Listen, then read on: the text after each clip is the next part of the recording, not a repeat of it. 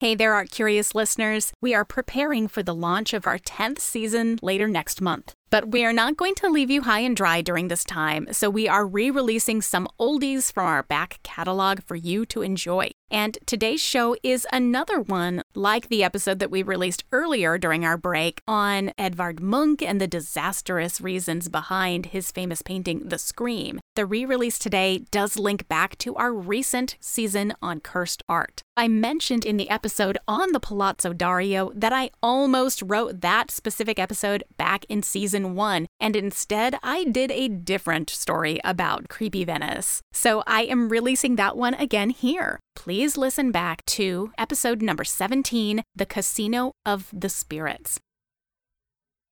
To me, there's no city in the world that can top Venice, Italy. That glittering vision resting on a lagoon, filled with architectural wonders, a hotbed of musical and artistic creation throughout history, glowing with pink and gold.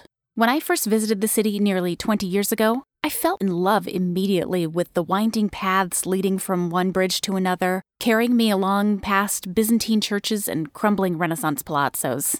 This first trip to Venice was taken in summertime, so my impressions were colored by heat. A shimmering, intense wave that sent me back to my hotel and ready for bed long before the sun dipped below the horizon.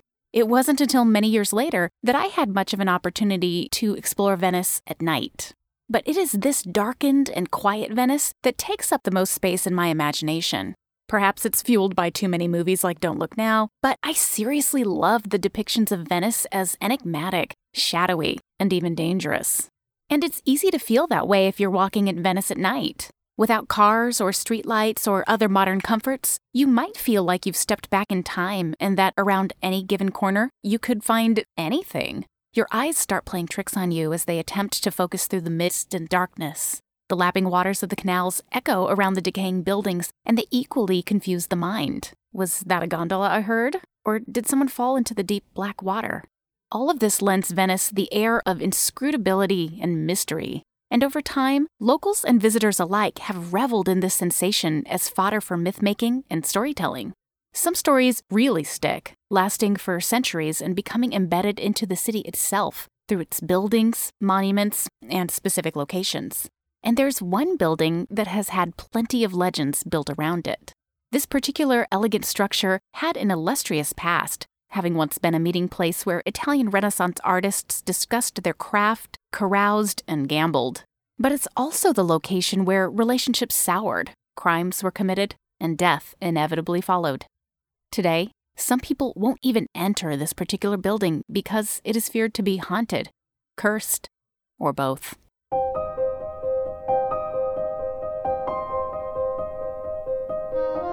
Some people think that visual art is dry, boring, lifeless.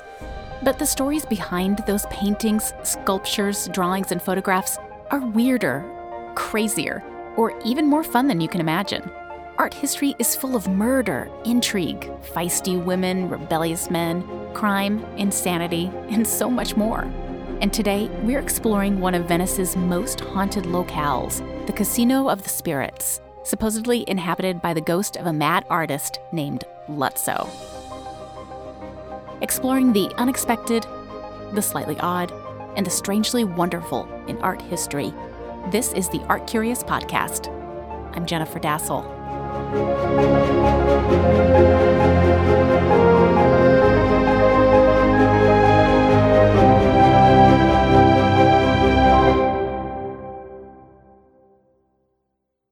Venice during the Renaissance was a true sight to behold, and one whose experience and manifestation of the Renaissance was different than anywhere else in Italy.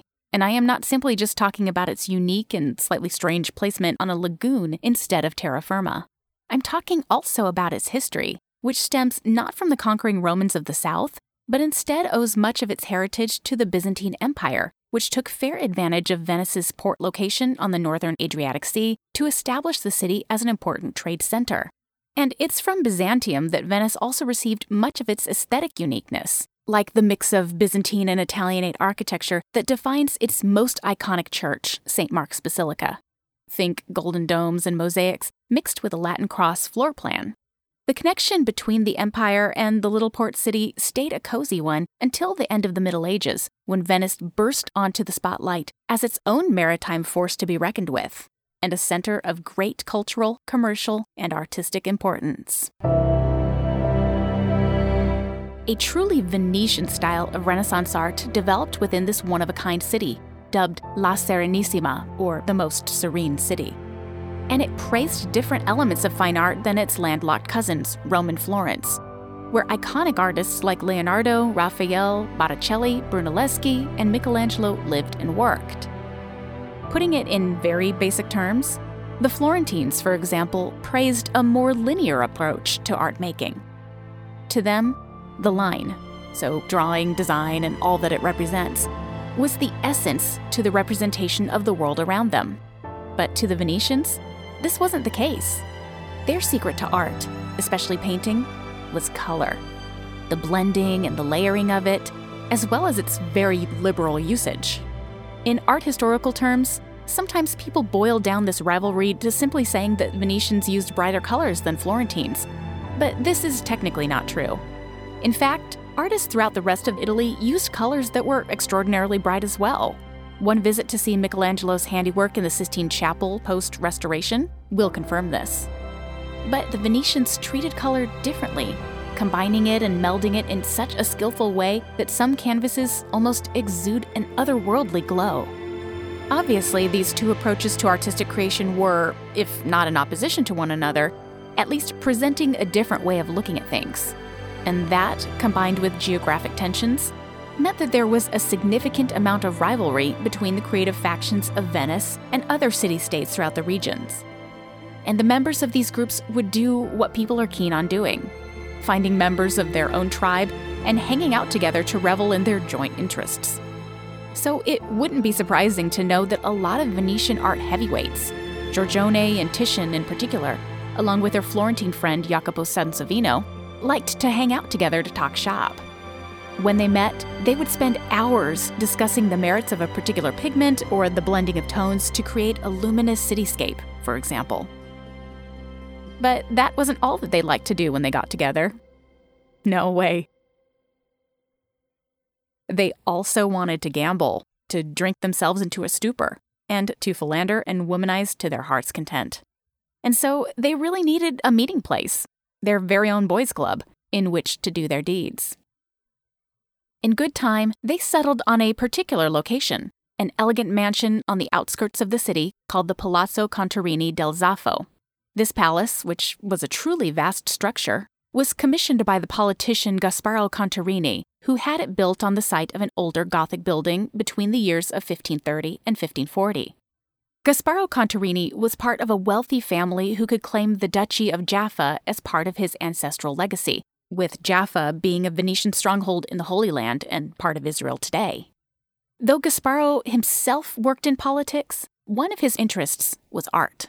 And in fact, he even commissioned the painter Gian Domenico Tiepolo to create a huge fresco called the Apotheosis of Giorgio Contarini to celebrate and commemorate his family line.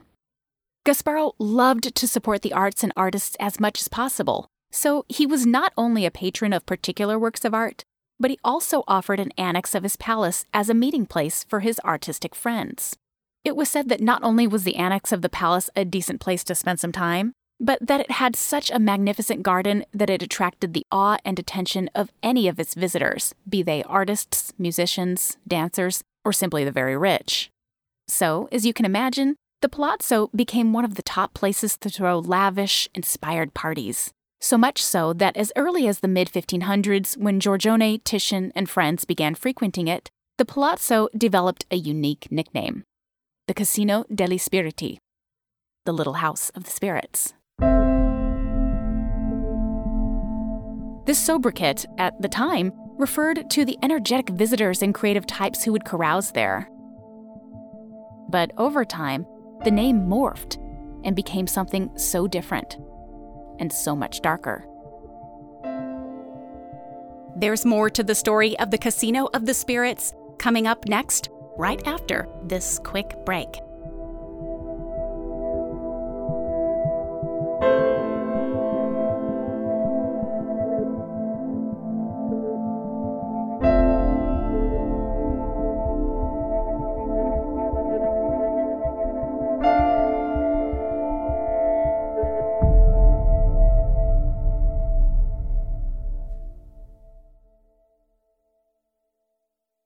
There's a lot more to art than Baroque paintings and marble statues. There's all kinds of art out there to be enjoyed. NFTs, butter sculpture, painted gourds, taxidermied house pets. And then there's another underrated art form, shopping for car or home insurance. Once this took postmodern artists hours or even days to find their perfect policy, but now you can discover your policy masterpiece in minutes with The Zebra. The Zebra compares home and car quotes from every major insurance company in under 5 minutes, giving you all the facts you need to make the right decision. It's the fastest way to find the right coverage at the right price, all from a provider that you can trust. In fact, the Zebra saves people an average of $922 a year on home and auto combined. That's more than most macaroni artists can make in a lifetime. I've definitely tried to find some good insurance coverage in the past, and it has taken me a lot of time just going to all these different websites. But the Zebra can do it all for you in one place, allowing you to make a quicker and easier decision in the end. So get your perfect home or car insurance policy by comparing quotes for free and start saving at thezebra.com/art. That's thezebra.com/art.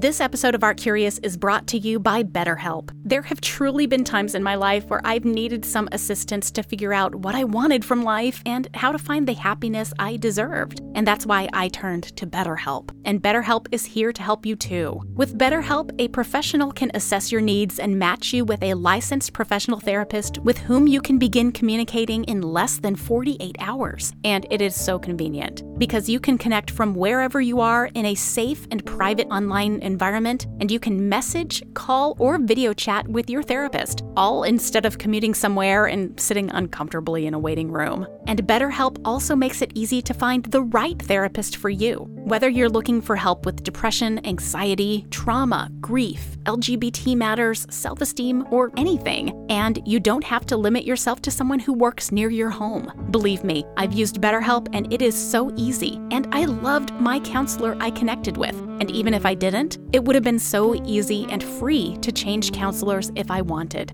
It's confidential, convenient, professional, and affordable. And financial aid is available. BetterHelp is not a crisis line or a self-help line. It is professional counseling done securely. And check this out. So many people have been using BetterHelp that they are recruiting additional counselors in all 50 states. As an Art Curious listener, you're important to me, and so I want you to start living a happier life today. By visiting our sponsor, BetterHelp, you'll get 10% off your first month of counseling by visiting betterhelp.com/artcurious. Join over 1 million people who have taken charge of their mental health. That's at BetterHelp, HELP.com/artcurious. Welcome back to Art Curious.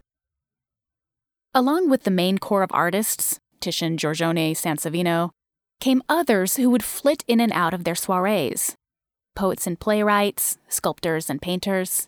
The writer Pietro Arentino was considered a close friend of Titian's, and so he frequently joined the artists for their parties and discussions, as did Paolo Veronese, another prominent painter in the city, becoming well known at the time for his large-scale religious and mythological paintings throughout town. Veronese, though, it must be said, was about a generation younger than Titian and was very much inspired by him, but he didn't particularly get along well with the elder artist. Because of this, he wasn't a frequent guest at the Casino degli Spiriti. A person who was, though, was a painter by the name of Luzzo. From what little information there seems to be on Luzzo, we know at least the following.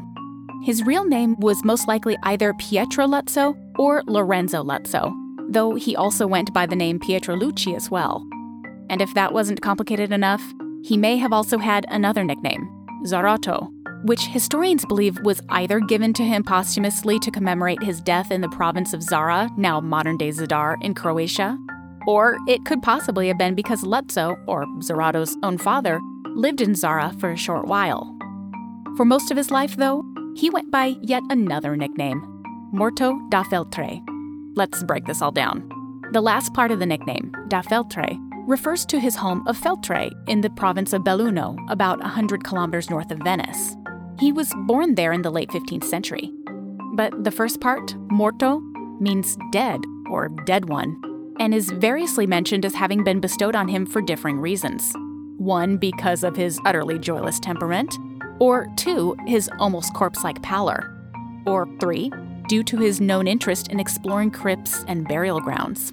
This little hobby struck his fancy after a visit to Rome as a teenager, wherein he studied under the tutelage of the painter Andrea di Cosimo. That grotto and crypt exploration seems to have had quite an influence on Lutzow, who was so inspired by the sculptural designs of the crypt decoration that he began replicating its curving, arabesque styles in his paintings when he returned to northern Italy.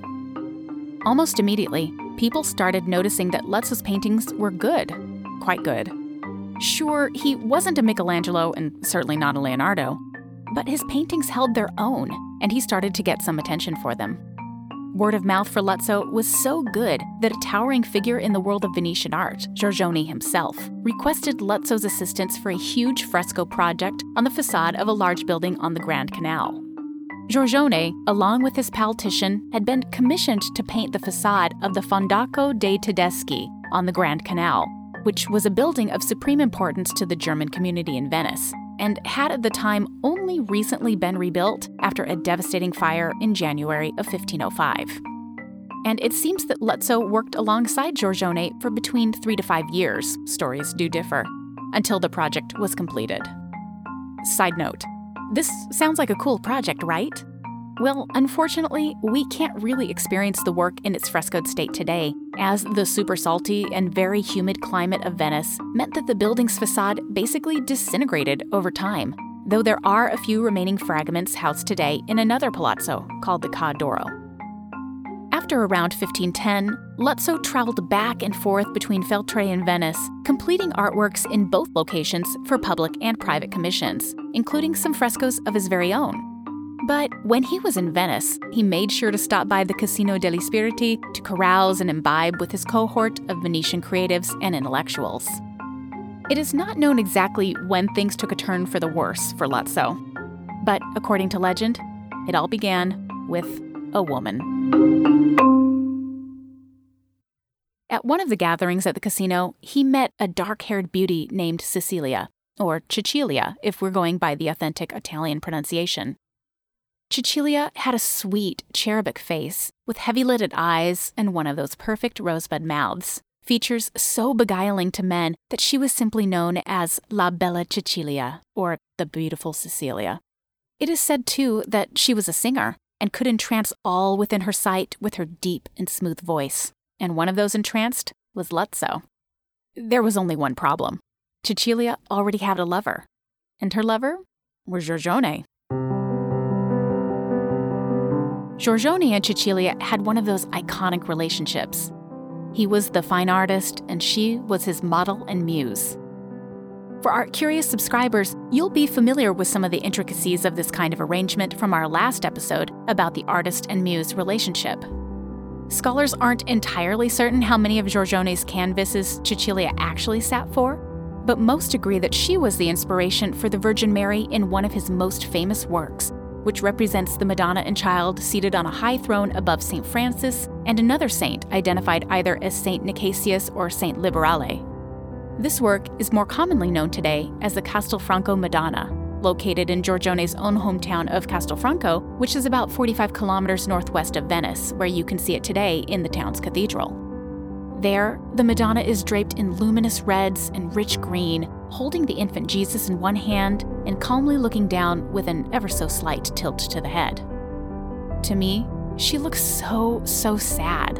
And while that's not unusual in depictions of the Virgin Mary, where artists like to insinuate some kind of psychic foreknowledge of her son's death onto Mary's face, this one just seems extra down. Surely Cecilia's legendary dark hooded eyes really helped Giorgione achieve this effect. And perhaps much of the success of this gorgeous piece is due to Cecilia's modeling and inspiration. The artist certainly may have thought so, as he inscribed a few lines on the back of the canvas, which read, quote, "Come, Cecilia, come hasten, your love is waiting, Giorgio." From contemporary accounts that have made their way into the legend, Cecilia's beauty and her singing voice weren't the only traits that defined her. She was also somewhat capricious, prone to outbursts and fits of rage, and she was apparently not totally faithful to Giorgione. Because of this, she was described as equal parts angel and devil. But this didn't seem to matter terribly much. Overall, there was just something about her, and men couldn't look away. Which brings us back to Lutzow.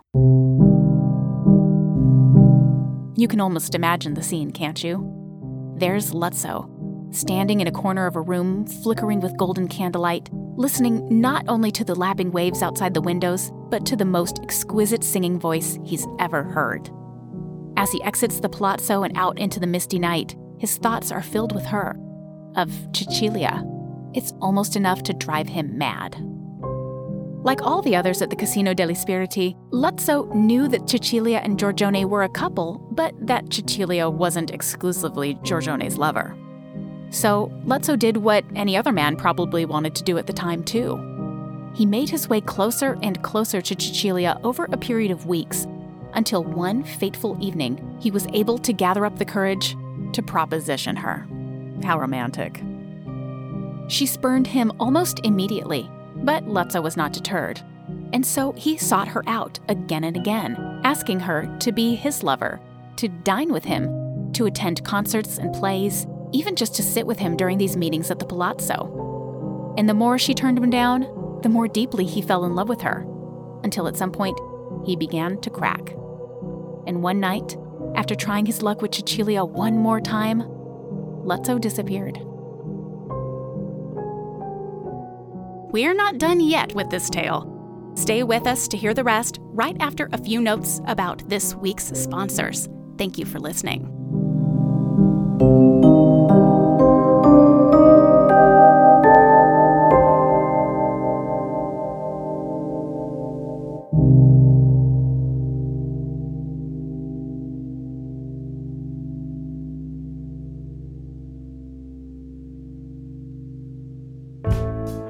Thank you to Storyblocks for sponsoring today's episode. Have you ever had to make a professional video? Making a compelling video story can be expensive and time-consuming. But Storyblocks is now here to make it easier on you, the creator, than ever before, allowing you to keep up with growing demands for video content without sacrificing your vision due to time, budget, or resources. Storyblocks is the first unlimited download subscription-based provider of stock video and audio, with over 100,000 customers in the television and video production industry, from NBC to MTV to hobbyists looking to enhance their video projects and productions. All their assets, from video clips, music, stock images, sound effects, and more, are royalty-free, so you can use your downloaded content anywhere for both commercial and personal use. Plus, their library is being constantly updated to give you the best options to bring your story to life. I recommend trying out their unlimited all-access plan that gives you unlimited downloads of more than 1 million assets in their library, so you can try out multiple options quickly and find the perfect fit so you can create more and spend less without sacrificing quality, which is something that's important to me as I expand the reach of Art Curious and what I, as a creator, can do. So I want you to try them out now. To learn more, please visit storyblocks.com/artcurious. Join today at storyblocks.com/artcurious. I have had a little bit of trouble sleeping in the past year, so I have needed to find something that will help me manage my sleep problems. And that is when I turn to Feels, because Feels is a better way to feel better. Feels is a premium CBD that will help to keep your head clear and feel your best. It is hassle-free and delivered directly to your door. CBD naturally helps reduce my stress, anxiety, pain, and sleeplessness, all without hangover or addiction. I place just a few drops of Feels CBD oil underneath my tongue, and I can feel the difference in my anxiety levels within minutes. I have been using Feels' standard tinctures to find the relief and the relaxation that I so want. And the thing to remember about CBD is that finding your right dose is important, and everyone's dose is different. And in fact, Feels is great because they offer a free CBD hotline to help guide your personal experience so that you can find your perfect dose. The Feels customer service team is dedicated to making sure you get the right and best use of your CBD. Joining the Feels monthly membership also makes your self-care easy because you can save time and money on every order, and you can pause or cancel at any point. Become a member today by going to feals, feals.com/artcurious, and you will get 40% off your first 3 months with free shipping. That is feals.com/artcurious to become a member and get 40% automatically taken off your first 3 months with free shipping. feals.com/artcurious. Welcome back to Art Curious. According to legend, which you can read today in Alberto Tosi Fei's book Mysteries of Venice, Luzzo was gone, truly gone, and none of his friends or associates had any idea where he went, and no one in Feltre was able to find him either. A few days after his disappearance, though, there was a strange sight. In one of the windows of the casino, a figure was seen to be hovering. Upon closer inspection, Venetians realized they recognized the face. It was Luzzo, standing in the darkened Casino degli Spiriti, all alone. But when people went up to visit their long-lost friend, they'd opened the doors to the room where Luzzo had been seen minutes earlier, only to find absolutely nothing. Even years later, sightings of Luzzo were commonplace, standing in various windows or even walking the palazzo's halls. And then the noises began. Some visitors claimed to hear long, desperate wailing, only to come to the shuddering realization that it was Luzzo, crying out in despair from unrequited love. Luzzo, you see, had died. By his own hand, they said, in the very room where he used to enjoy the company of his like-minded friends. The name of the Casino degli Spiriti for all of Venice now had a sinister connotation. It was no longer the lively and spirited meeting place of the highbrow artistic community, much to the chagrin of the Contarini family, who still hoped to foster support and discourse there. No, people started to stay away as the rumors of the ghost of Luzzo haunting the palace spread further and further beyond its own walls. Even years later, Venetians continued to report sightings of lights flickering in windows of uninhabited rooms, of moaning or crying emanating from the casino. Sounds, they said, of a man mourning unrequited love.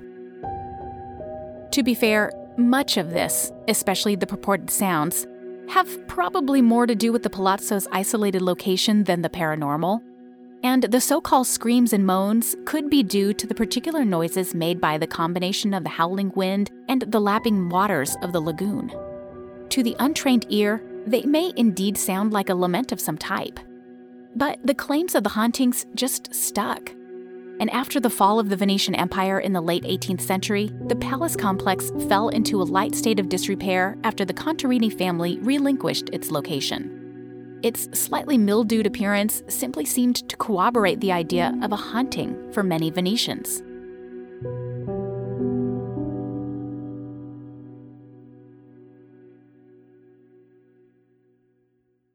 But here's the real deal. The story about Luzzo is most likely a complete fabrication. Or, at the very least, the artist that is most frequently associated with Luzzo, Morto da Feltre himself, didn't meet his end in lovesick suicide. No, it turns out that he probably died a heroic death in 1519 in Zara, back there on the Dalmatian coast, where his father had once lived. He was a soldier for the Republic of Venice and was mortally wounded in the course of battle, though even this story is a little bit questionable since some scholars have dated his works later into the 1520s. Regardless, even contemporaries of Morto da Feltre, such as the biographer and artist Giorgio Vasari, confirm a soldier's death as the artist's untimely end. And Vasari, as the first true documenter of the lives of Renaissance artists, wasn't one to let a good story slip away. And so if something truly tragic happened, you better believe he would have written that right up. Even if the story of the suicidal Luzzo isn't true, that doesn't mean that the Casino degli Spiriti hasn't had various run-ins with disaster and death over the years. For example, the nearby island of San Michele was transformed into a cemetery in the early 18th century, and frequently, undertakers would use the palazzo grounds as stopovers on boating trips to transport fresh, or not-so-fresh, corpses en route to their burial. It's been identified as a location where necromancers and black magicians would meet and perform arcane rituals to conjure demons. though some historians have also speculated that this rumor may have been instigated by a gang of smugglers and counterfeiters who once claimed the casino as their hideout. Such rumors could undoubtedly help to keep away the curious and thus ensure the gang's safety. And of course, we don't want to forget the plague. Like nearly everywhere in Venice, the Casino degli Spiriti was once a holding place for bubonic plague victims during the 17th century that claimed nearly 50,000 lives. That's all ancient history though, right? Well, the casino's haunting hold is said to still be strong, as it has claims to even more disasters in the 20th century. In 1929, inside the casino, 4 bodies were found: a priest, 2 brothers, and a gondolier, all missing their heads and their right hands. The heads and the hands were never found, and neither were the masterminds of the gruesome crime. About 20 years later, a local woman named Linda Cimetta was killed, dismembered, and stuffed into a trunk, which was found floating right near the casino. And even today, after a beautiful renovation and an allocation of the property to local religious institutions, there are still individuals who won't set foot anywhere near the casino.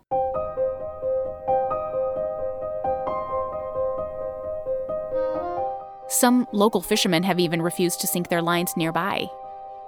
Because what would they do if their hook snagged something bigger and scarier than a fish?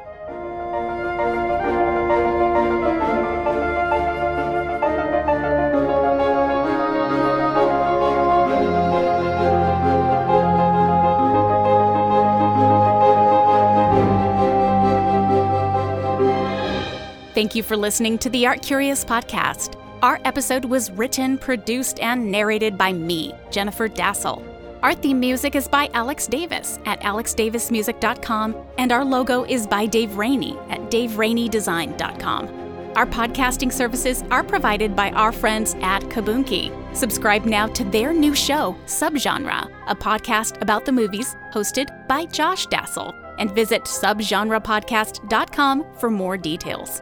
The Art Curious podcast is sponsored primarily by Anchor Light. Anchor Light is a creative space founded with the intent of fostering artists, designers, and craftspeople at varying stages of their development. Home to artist studios, residency opportunities, and exhibition space, Anchor Light encourages mentorship and the cross-pollination of skills among creatives in the Triangle. Please visit anchorlightraleigh.com. The Art Curious podcast is also fiscally sponsored by VAE Raleigh, a 501c3 nonprofit creativity incubator, which means that you can donate tax-free to Art Curious to show your support. To find the donation links and for more details about the show, please visit our website, artcuriouspodcast.com. Of course, we are also on Twitter, Instagram, and Facebook, and we have merch. You can find the link to all of that again on our website. Check back with us in a few weeks when we start an all-new season about the unexpected, slightly odd, and strangely wonderful in art history.